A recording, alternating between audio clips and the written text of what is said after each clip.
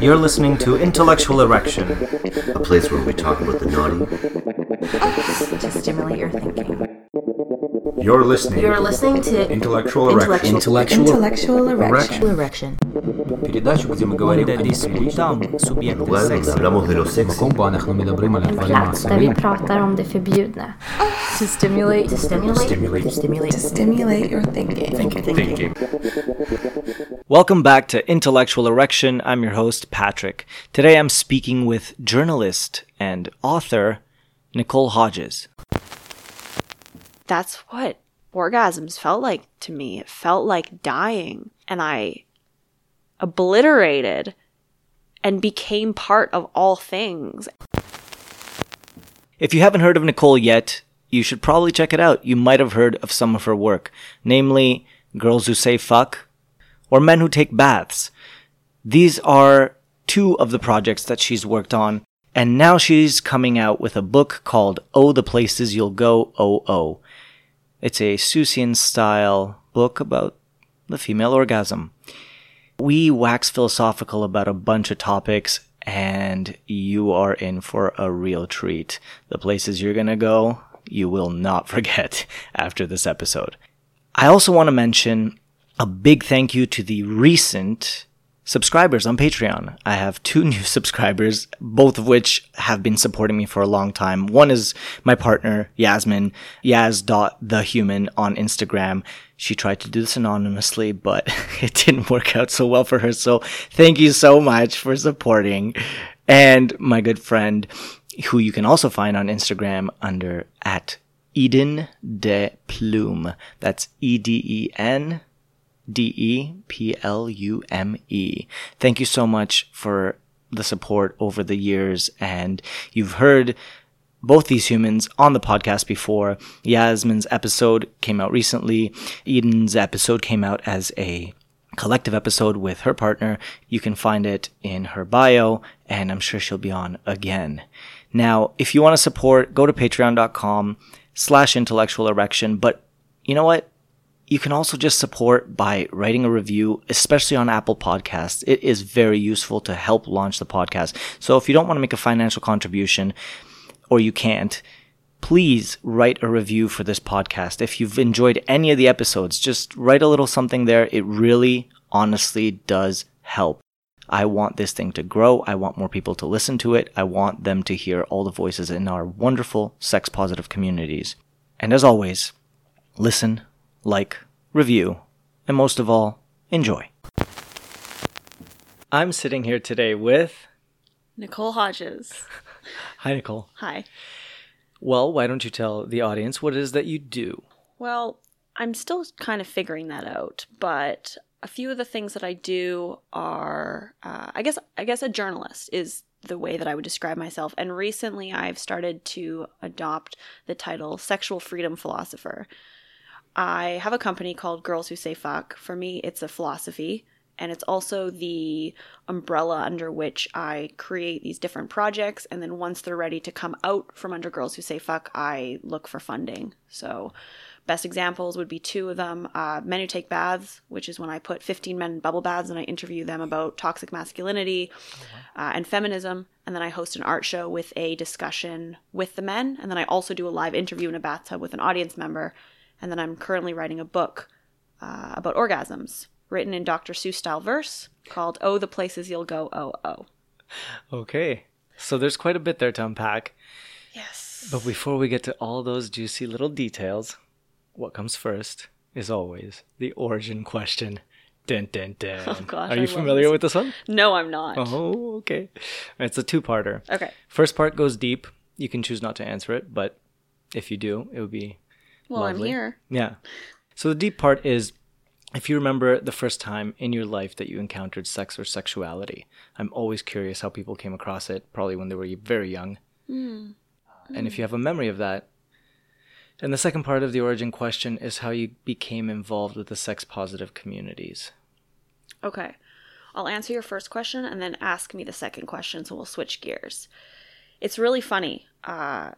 One of the first things that I remember in terms of, and I don't know if it's necessarily sexuality or was it the awareness that I could be a sexual being, was my brother and I have 2 younger brothers, and my youngest brother and I were playing a game where we were chasing each other around the house pretending to be vampires. And I hid in a closet, and he found me in the closet and came over and bit my neck. And this jolt of electricity went through me. And I didn't know what it was, and I pushed him away, and I was like, all right, you go hide now. And I sat in the closet in the dark being like, oh my God, what was that? And very distinctively, I knew that it had nothing to do with my brother, but there was something about that moment of just like having my neck bitten that awoke something in me in general. And I could never have put my finger on it at the time, but it was like, oh, I'm alive. And I think my sexuality has always been entwined with this constant realization that I'm alive. That's an interesting answer. I've never had somebody answer the question the way you just did, but it brings back a lot of memories about studies done on particularly young children and how a lot of their first sexual experiences do happen around their siblings or in like kindergarten or around other children in very innocent ways, just because they're discovering, they're learning. So sometimes it'll be like the playing the doctor kind of thing or inspecting each other's genitals. But yours is even more innocent than that. It was just kind of like a neck bite.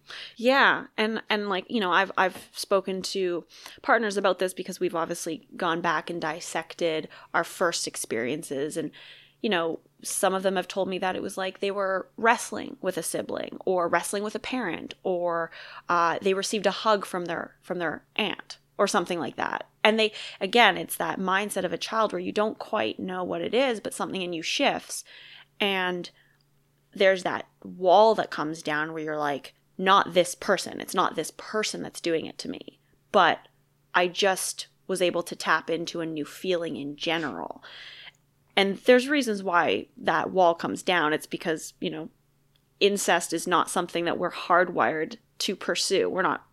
That's not what we go after. But I think that because we're in these intimate relationships with these people as children, yeah, it makes sense that sometimes our first awakening, you might call it, is with something or someone that we're close to. It's weird that you said that incest is not something we're hardwired for. In a weird way, I think that some of us might be, or all of us might be, in a sense. And let me get there, because this is one that needs some unpacking. Yeah. Okay. So I think it's familiarity that prevents incest. It's growing up together and being around that person, that sibling, that prevents the incestuous feelings from manifesting. Because biological attraction does occur between siblings. So when you share DNA with somebody, and the way that this has been discovered is by seeing siblings or any kind of family members that were raised apart and met later in life and didn't know they were related. There is a strong sexual attraction between siblings, between even parents and children. And it is strange, and it is against all our cultural understandings, and it's very taboo. But there is a biological attraction to something that is similar to you. And yeah. So I think that a lot of the incest repulsion that we have is actually just from being around the people that we're with. That's why, like, sometimes you grow up with somebody and you don't find them attractive for a long time, and then you need a separation. You come back later as adults and you're like, oh yeah, we grew up together. And sometimes you can begin to find that person attractive. But usually if something's so close, you're just like, you know. Well, I think what's really interesting, so first of all, I don't know the science behind this, so I'm going to take us in a direction that maybe I'm a little bit more familiar with, but it's this desire to call someone daddy or to call someone mommy. It's actually really funny. I was texting someone about this exactly today, and I'm just going to read you what I said. They asked me what names I like to be called in bed, and I actually said that I like to be called mommy, even though that might come across as a bit weird. And so I went back, I said, think of why a woman would want to call a man daddy. It's like, what feels good about it is that it's fundamentally forbidden. Every girl wants her daddy, but it's the one man, given, you know, the patriarch, the head of the family, that she can't have. And that doesn't mean she doesn't want a daddy, so you can be her daddy. And I said, men are the same. The matriarch is a figure of both absolute love and discipline that you're wired to please, who gave you life, and who you are simultaneously trying to break free from while also always seeking. Men want mommy, women want daddy. Yeah, so it's a description of the Oedipus complex in, at least when it comes to the mommy phenomenon. Yeah. Right? And Freud talked a lot about this, and he was the first to say, you want to fuck your mother. Freud's a dick. Yeah, Freud's a bit of a dick. I have a love-hate with him. It's a love-hate with Freud, for sure. I enjoy what he writes about. I don't always enjoy the context and the authority he puts his theories out with. And also, at the time, we have to respect the theories, yada, yada. This and that. But the Oedipus complex is highly interesting. And I do think a lot of these incest taboos are very attractive for people to play out as roles in bed. And I think there are certainly ethical ways to do that. And I think I need to dedicate an episode to exactly that with ethical people. Incest. Oh, absolutely. For sure. All kinds of role play. So DDLG is a big one, Daddy Dom Little Girl. And I do workshops on this at Oasis. And that one has all sorts of issues that of ethics when it comes to dependency, codependency, mental health. There's all these intersections that need to be addressed there because that power dynamic is extremely sensitive. Yeah.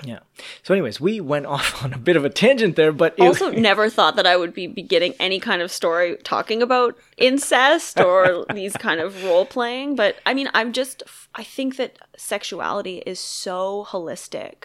So to lobotomize something like that as one of my earliest memories out of shame would be perpetuating this idea that it was wrong when it wasn't wrong. Right. And that's a very refreshing thing to hear. And now to the part two. Part two, okay. Which is, how did you become involved with the sex-positive communities? Oof, okay. I'll try to keep this as succinct as possible. I had a very, very tumultuous relationship with my mother growing up. I looked at her when I was 15 years old when she was in a fit of rage, and she almost moved in slow motion for me suddenly. I could feel her anger radiating off of her, and it was like she was foaming at the mouth. And I'm sure I'm totally making this up, but like veins were popping out of her neck and her eyes were bloodshot. And I remember looking at her and just being like, if I do everything the opposite of you, I'll be happy. So everything the opposite of my mom meant not doing drugs, not having sex, graduating from high school, not getting knocked up. My relationship with my mother as a PS, because she does tend to listen to a lot of these podcasts, is much better. And I also have come to a point where I am thankful for my upbringing because it helped wield me from the flames of fury. But I made the promise that I wouldn't sleep with more than 10 people in my entire life. Oh. That threshold was only actually crossed a few months ago. It was crossed about a year after I entered the, quote, sex-positive communities. And the ways in which I did that were by picturing this gate in my mind. And on the other side of the gate was this giant open pasture, and that was everything that was possible and available to me. But my 15-year-old self was standing at that gate. And I kept trying to approach this gate. I kept trying to get over this thing in my mind that I was so obsessed with this number, as if like I needed to be protected from something still. And honestly, beginning to practice or dabble in the world of dominatrix, which for me, it was more psychological domination. I found a couple of people who I was able to experiment with, and that loosened me up in a way. And I met Christopher, my current partner, and a lot of the ways in which he lives and thinks influenced me getting closer to this gate. And finally, over months and months and months, I stood there across from my 15-year-old self, and I was able to tell her, hey, we're safe now. I don't need these rules anymore. Like, they're no longer suiting me. I want to be free. I want to be free from this idea I had of what sex could and could not be. And I don't want to feel shame around it anymore. I don't want to feel afraid. And she granted me permission to pass through. And I walked into the other side of the gate, and I found all of you fucking people. That was, by the way, that was the gates of hell. That was the gates of hell. Welcome. I knew it. I knew it. You could tell by the horns, I think. Yeah. Standing around. Wow. So that's quite a powerful bit of self-discovery, I think. Yeah. And I wonder whether this relationship that you talk about with your mother is at all intersecting with your desire to be called mommy in sexual scenarios. Well, I think I've examined this quite a bit as well, but I think the infatuation with being called mommy more so has to do with being fecund, impregnable. Like, I never thought I wanted children. So for me, children in my mind was always forbidden. So when I'm, having sex and this person calls me mommy, it puts me in a role I never envisioned for myself, and it allows me to play with this fantasy because it has always been a fantasy, because I never actually thought of myself as a mom or as a caretaker. And I'm with a partner that I finally see myself wanting to have children with one day. So there's this extra layer to it that it is possible. Hopefully not in that moment, because I do have an IUD and I'd like to not be pregnant for another few years. But this idea of being called mommy, it's like, worship me, honor me for the possibility that I will be one day. Tell me that you want to impregnate me because my body is capable. I like it. Wonderful. It's accepting all versions of myself.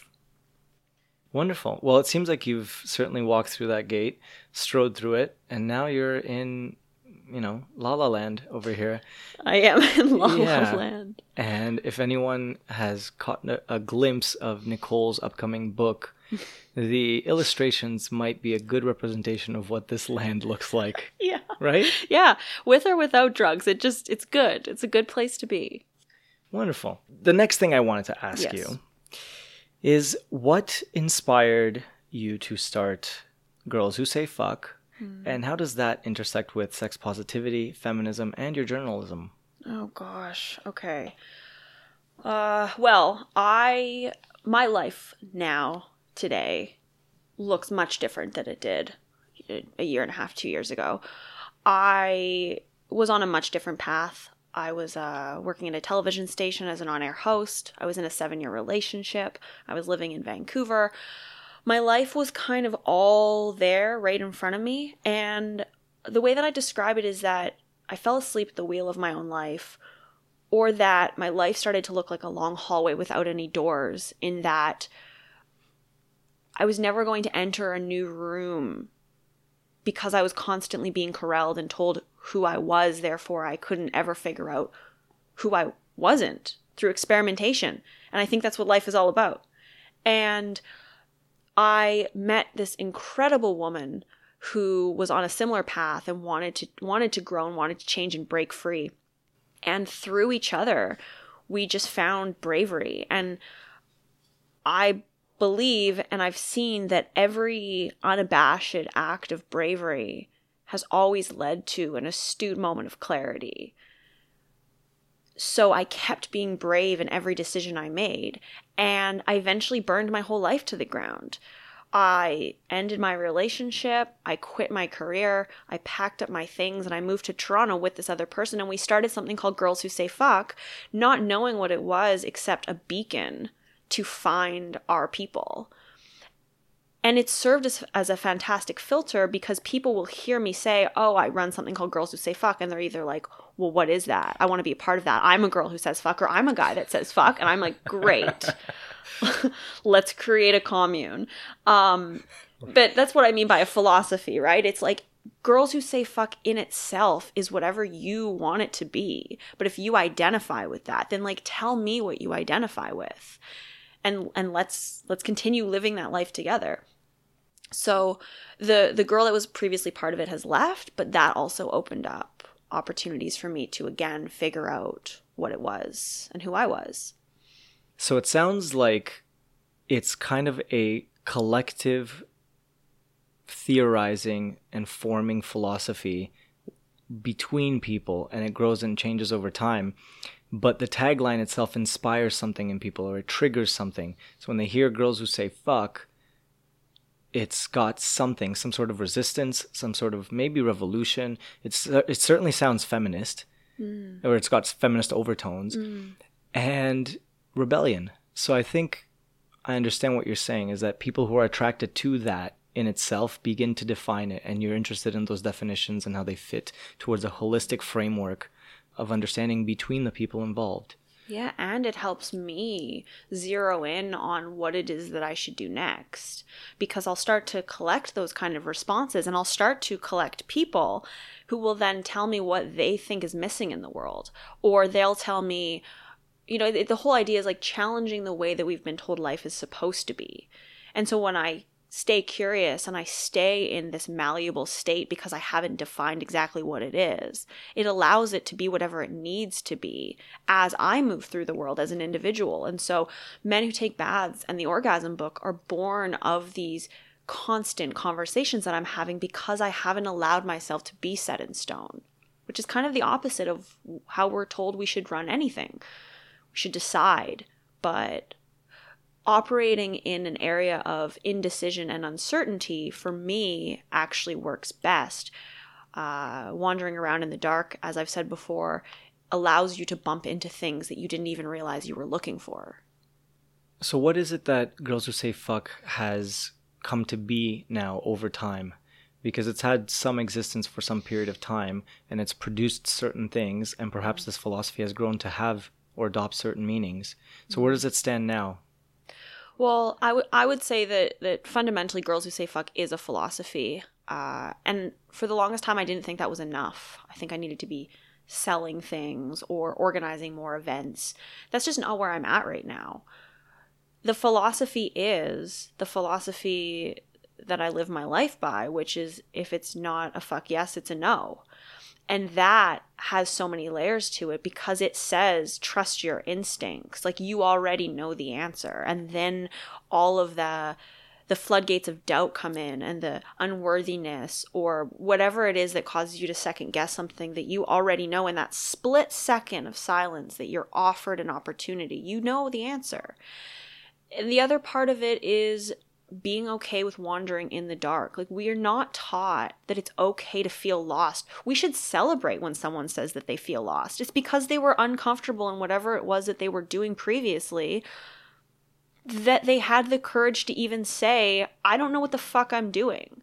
Like I celebrate anybody that tells me they don't know what the fuck they're doing, because I'm like, oh, what a fantastic opportunity for you to wander, to try new things, to meet new people. Like, thank God you haven't allowed yourself to be so afraid of the dark that you stay in the light for the sake of looking like you have your shit together. So it sounds to me like you are kind of resistant to, or maybe you have a distaste for templative living, for following some sort of preordained script. Where people don't really get to reflect on their behaviors and their decisions, and they end up in things and then they continue. I picture again the corridor that you mentioned when you were talking about your career and the restrictions that can place on understanding your own subjectivity, right?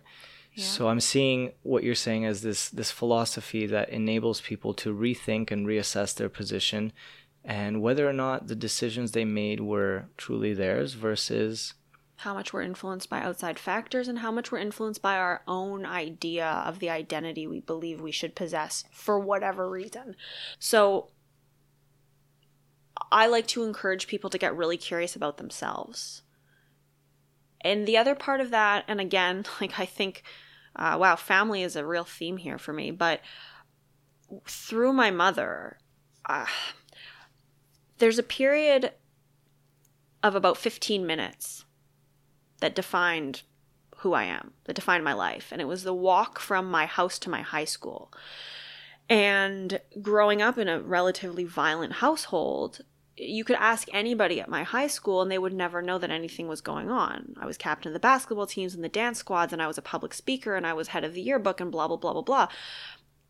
But no one would ever know. And that's because I was able to meditate on myself during that walk. And I came across this term called ataraxia. And it's the ability, essentially, it's tranquility, but it's the ability to stay calm in the eye of the storm. And I've had that because I grew up in a storm, and I learned how to not get swept up by the tornado of another person. And so I'm able to stand really calmly and with certainty in the midst of chaos and actually thrive in that because it allows me to see who I am and it allows me to evaluate myself. So I think that when you have a strong sense of self, you can put yourself or experiment with seemingly more chaotic situations because you're not going to get swept up in it. You're okay wandering in the dark. You're okay trying new things. You're okay to be brave. You're okay to burn your entire life to the ground and be like, reset. How many lives can I live? As many as you want. Getting vibes of radical sense of freedom there. Nietzschean vibes of eternal recurrence. Oh God, am I that transparent? Live a life of joy, amor fati. Yep. Absolutely. I think there's a well of philosophical depth here that we can get into that would probably be best reserved for a different kind of podcast. Yes. One that I would probably also be very interested in conducting since it's part of what I do with my life. Yes, we're veering more in the intellectual and not so much on the erection right now. Well, I don't know. Maybe some listeners are there. But I do enjoy this kind of discussion. Now, I want to also ask about the Men Who Take Baths program. What do I call that program? The project. I try to call it a movement sometimes if I'm feeling really bold. There we go. So that movement or project that you started, Men Who Take Baths. Tell me more about it. You did mention a little bit that you have these men take baths. You ask them about masculinity, or toxic masculinity, rather. Masculinity. It's not always toxic. Okay. Yeah. Could you let me know kind of some of the things that happened when you had these discussions with these men? Anything that was notable, interesting? Yes, certainly. Well, I think drawing from the first one that I ever did, so I've gone through a few rounds now. The first one, I printed off all of the interviews after I had done them so I could just read them as they were. And I noticed that I had highlighted some of similar things in all of them, which I didn't notice when I was doing the interviews, which is that almost all of the men I interviewed grew up without a father.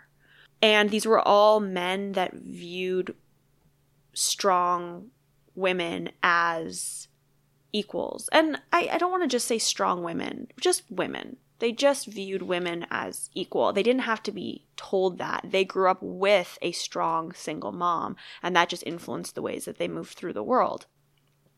So I started getting really curious about, do we need to eliminate the father figure in order to breed these men that view women as equal? And I hoped the answer was no, but I really leaned into exploring that in the next few rounds that I did.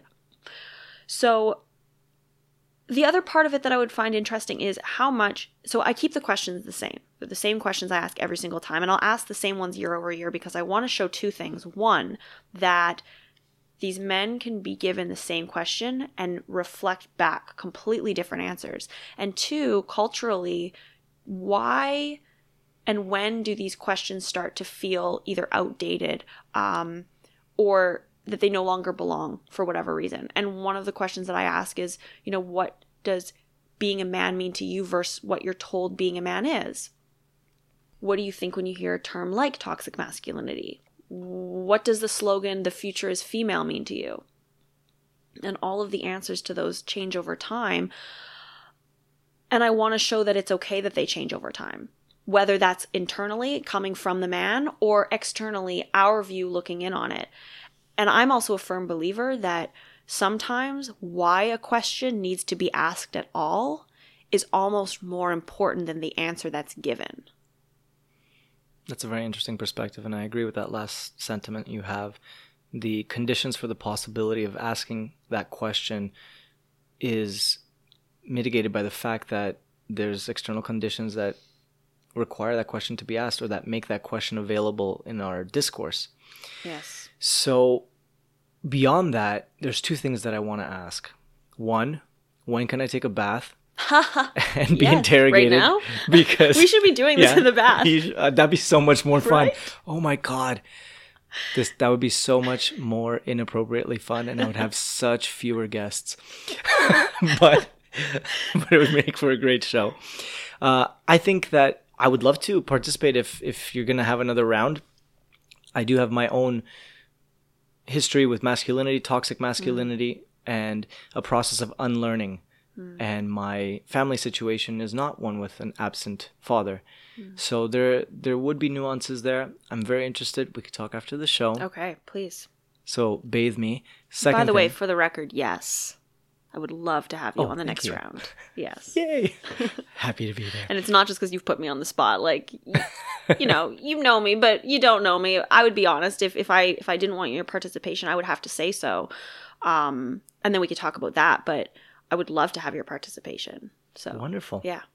And the second thing that I wanted to ask is what happens with the, I don't want to call it data, the narratives that you collect, the stories, the answers to these questions. Do you publish them in an article? Do you write about it online? Is it recorded by any means? What becomes of the narratives? Organically, it's grown. So the first time I did it, I just recorded it off my phone. I recorded the interviews off my phone, transcribed them, and put them up on Girls Who Say Fuck. Just as I picked my favorite quotes from each one, and I put them up as like one photo essay. It's evolved. Now it's at the point where it can come out from under Girls Who Say Fuck and live on its own. So Men Who Take Baths is currently it's getting its own website. I have a meeting coming up with E1 to potentially turn it into a podcast, which could turn it into a cross-Canada tour where I do interviews of men in bathtubs in front of audiences. It's evolved, so the art show is no longer just an art show. Now I have men, I call it the anti-panel panel because I actually don't like panels. It's more of a group discussion. It's a dialogue where I have some of the men who participated talk about their experiences, and then we as a group get to discuss and have a public discourse about some of the things that were asked. Not to ever reach a conclusion, but to just get people thinking and to be okay with not reaching some grand conclusion after the narrative that we have. It's not the point. The point is to do the thing together. And then I interview someone live in front of an audience, which in and of itself is a huge learning experience and opportunity for people to witness the magic of male integrity and vulnerability in that moment, because there's some things that I can't capture. I'm trying video, so there will be videos that will come out this time. But again, this project, when I allow it to be its own living, breathing thing, shows me what it wants and when I'm ready to receive it as such. So eventually a coffee table book, I think once I amass about 300 interviews. Interesting. So a thing that I'm hearing you say here is that you're not really interested in creating or mobilizing a body of knowledge so much as you are in the process of understanding the relation between certain discourses and perhaps power relations, so kind of knowledge power dynamic that exists there between understandings of masculinity and the origins of where those types of experiences come from. Yeah, I refer to it as healing the divide. So I'm a facilitator of dialogue. I can go in and I can extract this information through this mix of warmth and precision when I do have these conversations. And I'm able to take that and present it to a group of people and have them lead the discussion and show us as a group what we're missing. Or it's so funny when you get people in a room and you ask the room, so what is toxic masculinity? And everybody has a different answer. Oh God, my favorite. What is feminism? Everybody has a different answer. And it's different because we're seeing each other in person. We're doing this offline. And not to ring a bell at the end and say, all right, guys, we figured out at the end of this session what's feminism and what's toxic masculinity. No. Eventually, I'm just like, all right, we have to wrap this up. We're done. And it's like, go think about it. Go do the work. Continue this, because knowledge is not finite. You don't reach some grand conclusion and that's it. Now you get to sleep at night. It's constant. It's agony. And I'm with you on that. I'm also a fan of moving away from conclusion or solution-based thinking. I think the analytical process itself is important, and the meta-analysis of why we believe certain things and why a certain discourse happens in a particular context and how that shifts and changes over time. I'm totally with you on this stuff. And we're at a really dangerous point because we've started to crucify people for the very questions that they ask by labeling it as ignorance, as if we're all supposed to have the answers and never continue asking. So when I create these platforms for people to have open, honest conversations, and I say at the beginning, this is a safe space, but my version of a safe space might be different than your version of a safe space. So here's mine. It's not a place where we tiptoe around truth to try not to offend anyone. We can have elegant disruption. We can disagree with each other and let it be so. You're never going to feel like you're in danger, but you're also going to have your opinions challenged, and that's healthy. I don't want to lose the art of being able to disagree with one another. Yeah, and there's definitely diplomatic ways to disagree with people. And I've seen online and offline dialogues that range on the spectrum of, diplomatic, compassionate understanding, non-judgmental stances, and things where you allow each other with kindness to approach a subject. And then other more, nasty and toxic ways of communicating with each other, and the ways that some discourses kind of draw out violence from people. It is possible, That is kind of like the worst end of it. So the next thing I was going to ask is to tell me a little bit about your journalism, and maybe with a focus particularly on one of your articles, like the one titled "It's Time to Get High and Talk to Your Pussy." Okay. Well, here's what my brand of journalism is not, based on my experiences as a person who worked at a news station. I was so tired of being told that I was allowed to report on the ways of the world without being an active participant in changing it for the better.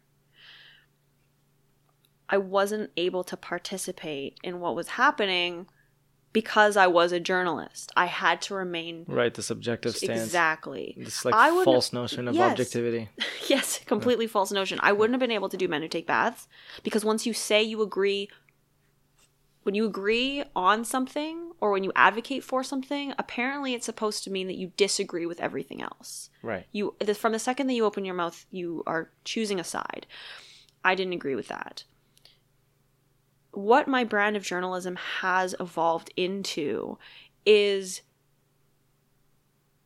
being a scribe of the times and allowing my experiences to mold how I speak about the things that I see.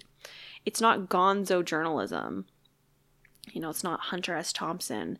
I try not to necessarily influence, but I observe. I put myself in situations where I can absorb what's happening, and then I can experiment with it on my own, and I can put it out there for you to see. So, the piece, "It's Time to Get High and Talk to Your Pussy," you'll read that, whether or not you have a pussy, it's all good.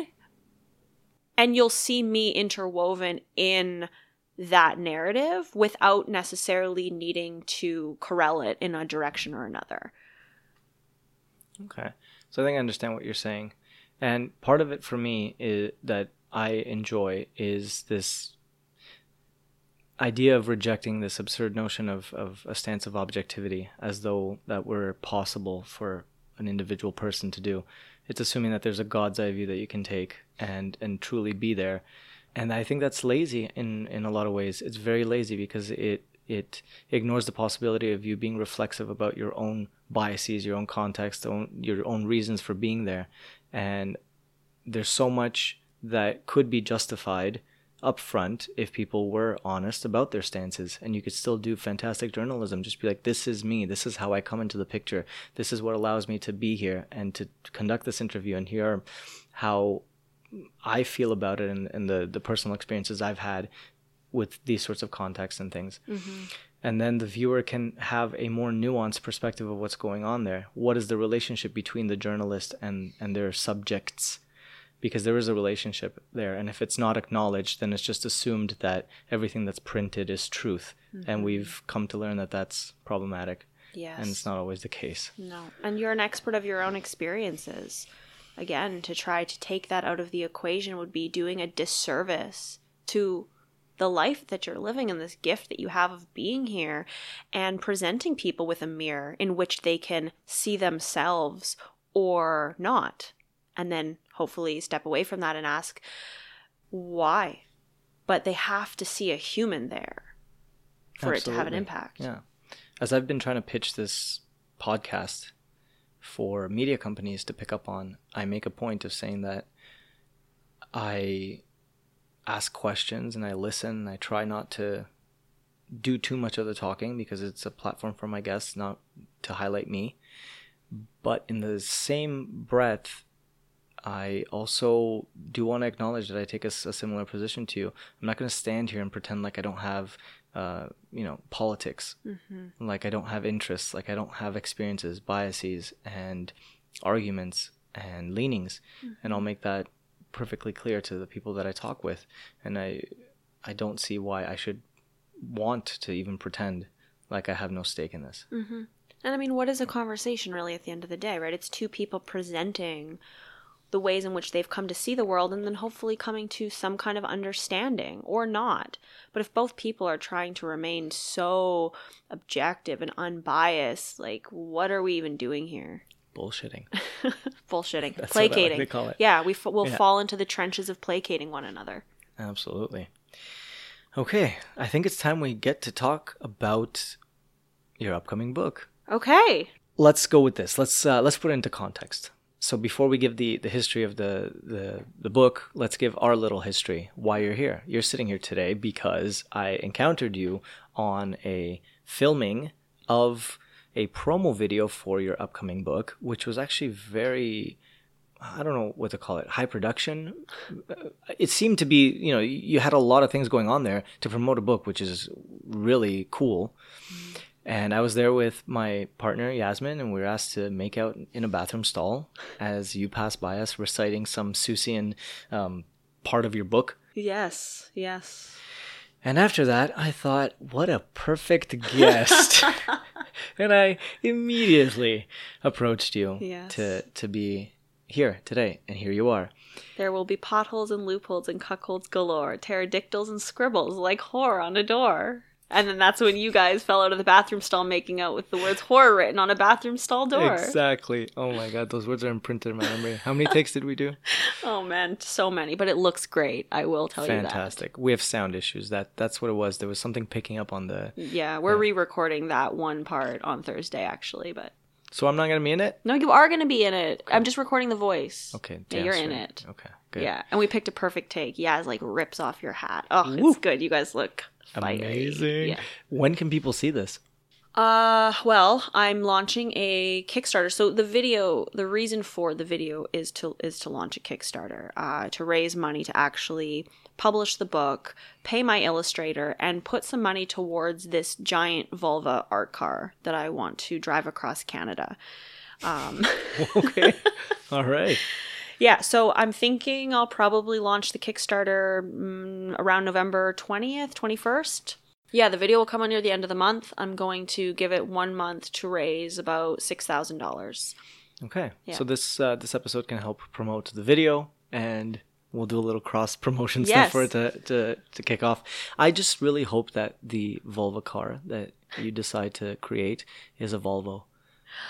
Man, I'm really going to push for it. Mark my words, I will be reaching out to them for something. Okay. Even if it's just hats in their lettering that says vulva. Yeah, that'd be so fucking awesome. I know. Okay.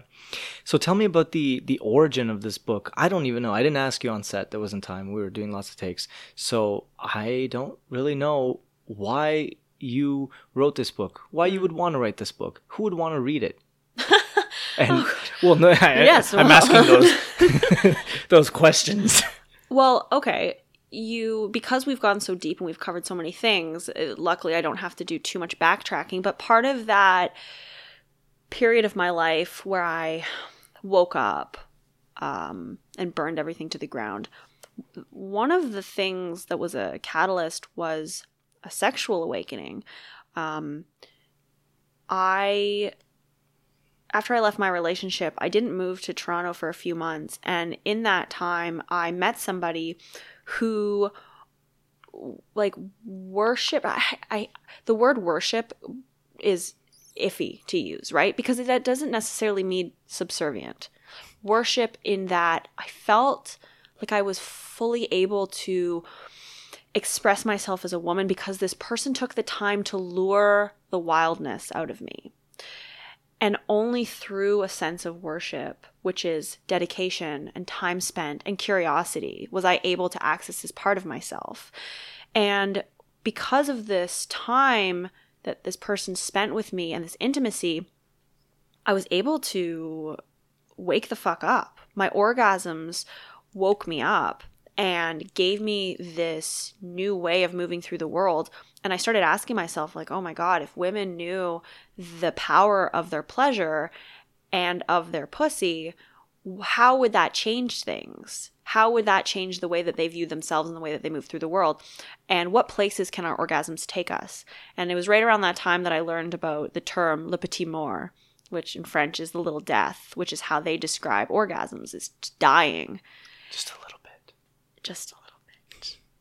And that's what orgasms felt like to me. It felt like dying.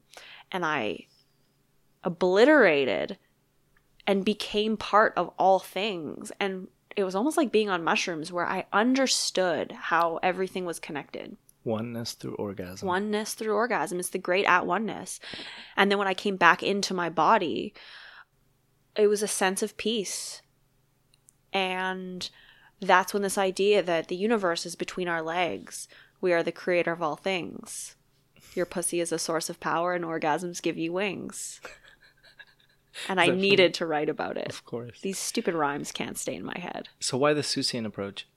Because I think that there's a fantastic opportunity to use humor as a vessel to carry a larger message. It's approachable.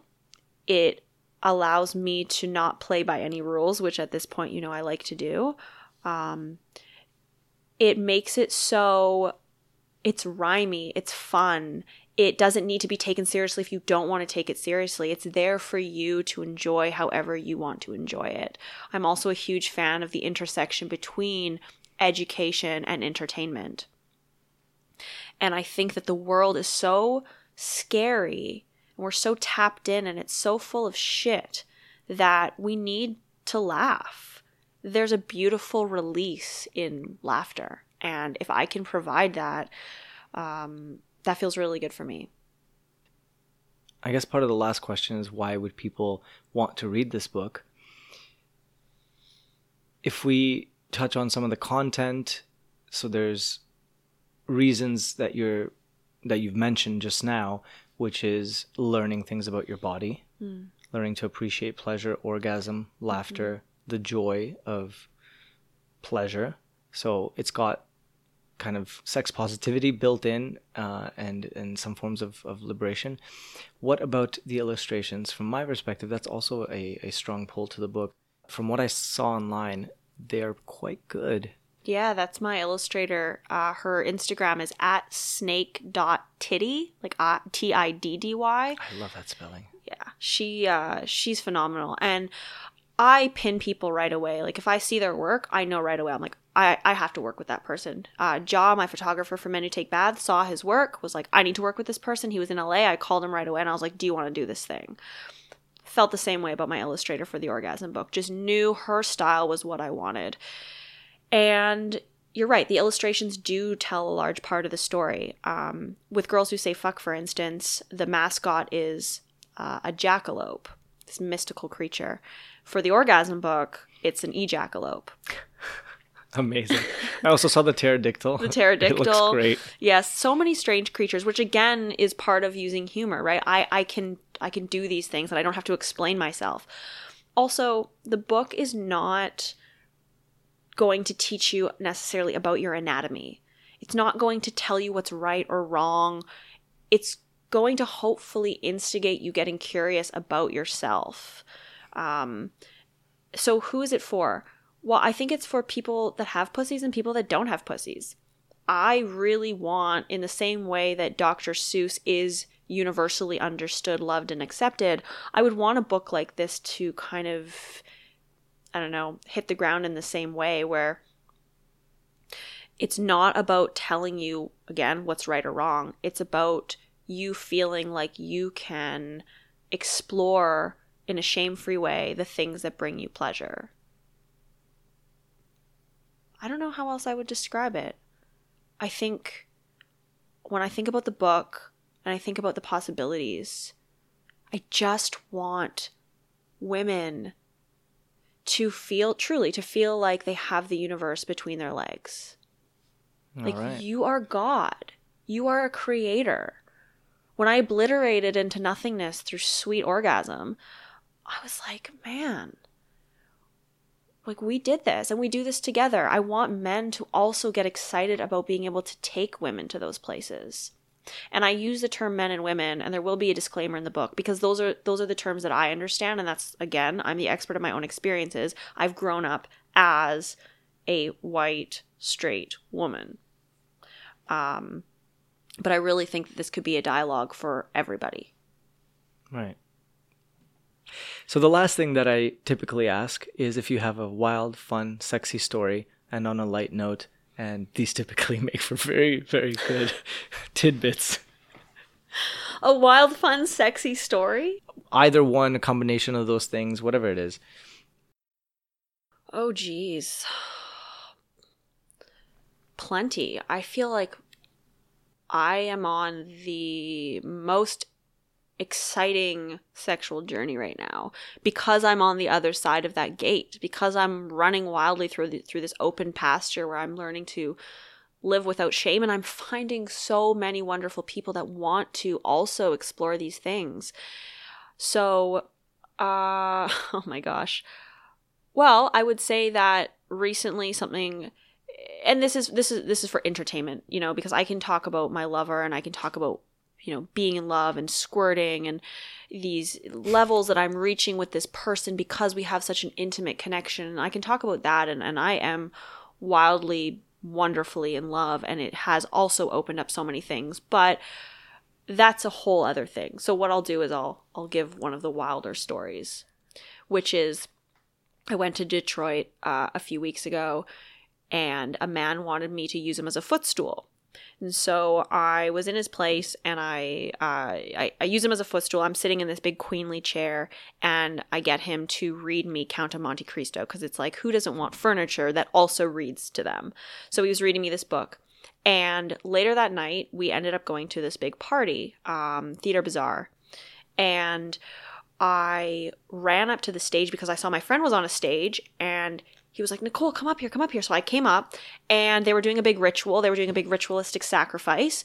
And the only place left to sit on stage was in this queen chair. So this dominatrix was like, oh, you must sit here. It was made for you. So I was like, great. So I sat down and snapped my finger, and my sub, who was in the crowd, ran right up on stage, knew exactly what to do, got down on all fours, and was my footstool on stage in front of 200 people.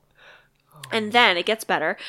The dom was like, what is something we wish we had in this world? Like men who were furniture, blah, blah, blah. And I'm sitting behind her. She can't see that I'm actually using a man as a footstool as we speak. The synchronicity is unprecedented. So I walk up to her and I was like, I'm actually using a guy as a footstool right behind you. And she interviewed me on stage about power dynamics. And then her and I got everyone to chant about orgasms because I told her about the orgasm book. So I went back and sat in the chair using a man as a footstool for an hour and a half on stage while everyone chanted about orgasms. Wow. Yeah. An hour and a half he stood there as a footstool. He wasn't standing. Crouched. Was on all fours, yes. Jeez. And other women came up and sat on him. So I moved my feet and they would sit down, and he loved it. And he'll never forget it. And that's the thing I love about something like psychological domination. That's getting a little bit more into the physical, but maybe not in the ways that people would generally assume.